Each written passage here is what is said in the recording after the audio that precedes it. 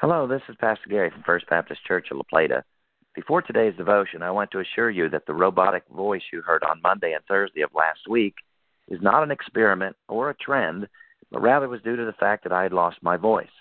I will continue to come to you in my natural voice, except when I'm unable to do so. Now, on this date in history in 1933, the Loch Ness Monster news story made its debut. The creature was supposedly spotted in April by a Scottish couple who saw, quote, an enormous animal rolling and plunging on the surface, end quote, and the media frenzy began. The so-called monster has a long neck and humps on its dorsal side, much like the aquatic dinosaur known as a plesiosaur.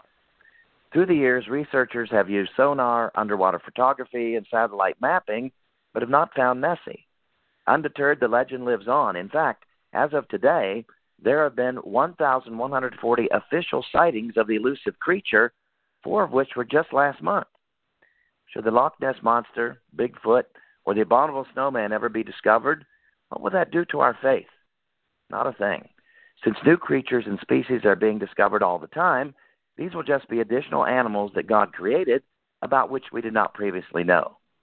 God is the creator of all that exists, both big and small, seen and unseen, discovered and yet to be discovered. The Bible mentions Behemoth and Leviathan, super large animals. Modern interpreters dismiss these creatures as either mythological or references to hippopotamuses or crocodiles, but I don't. The Bible seems to be describing what we now call dinosaurs, and the Scottish seem to be doing the same thing with Nessie.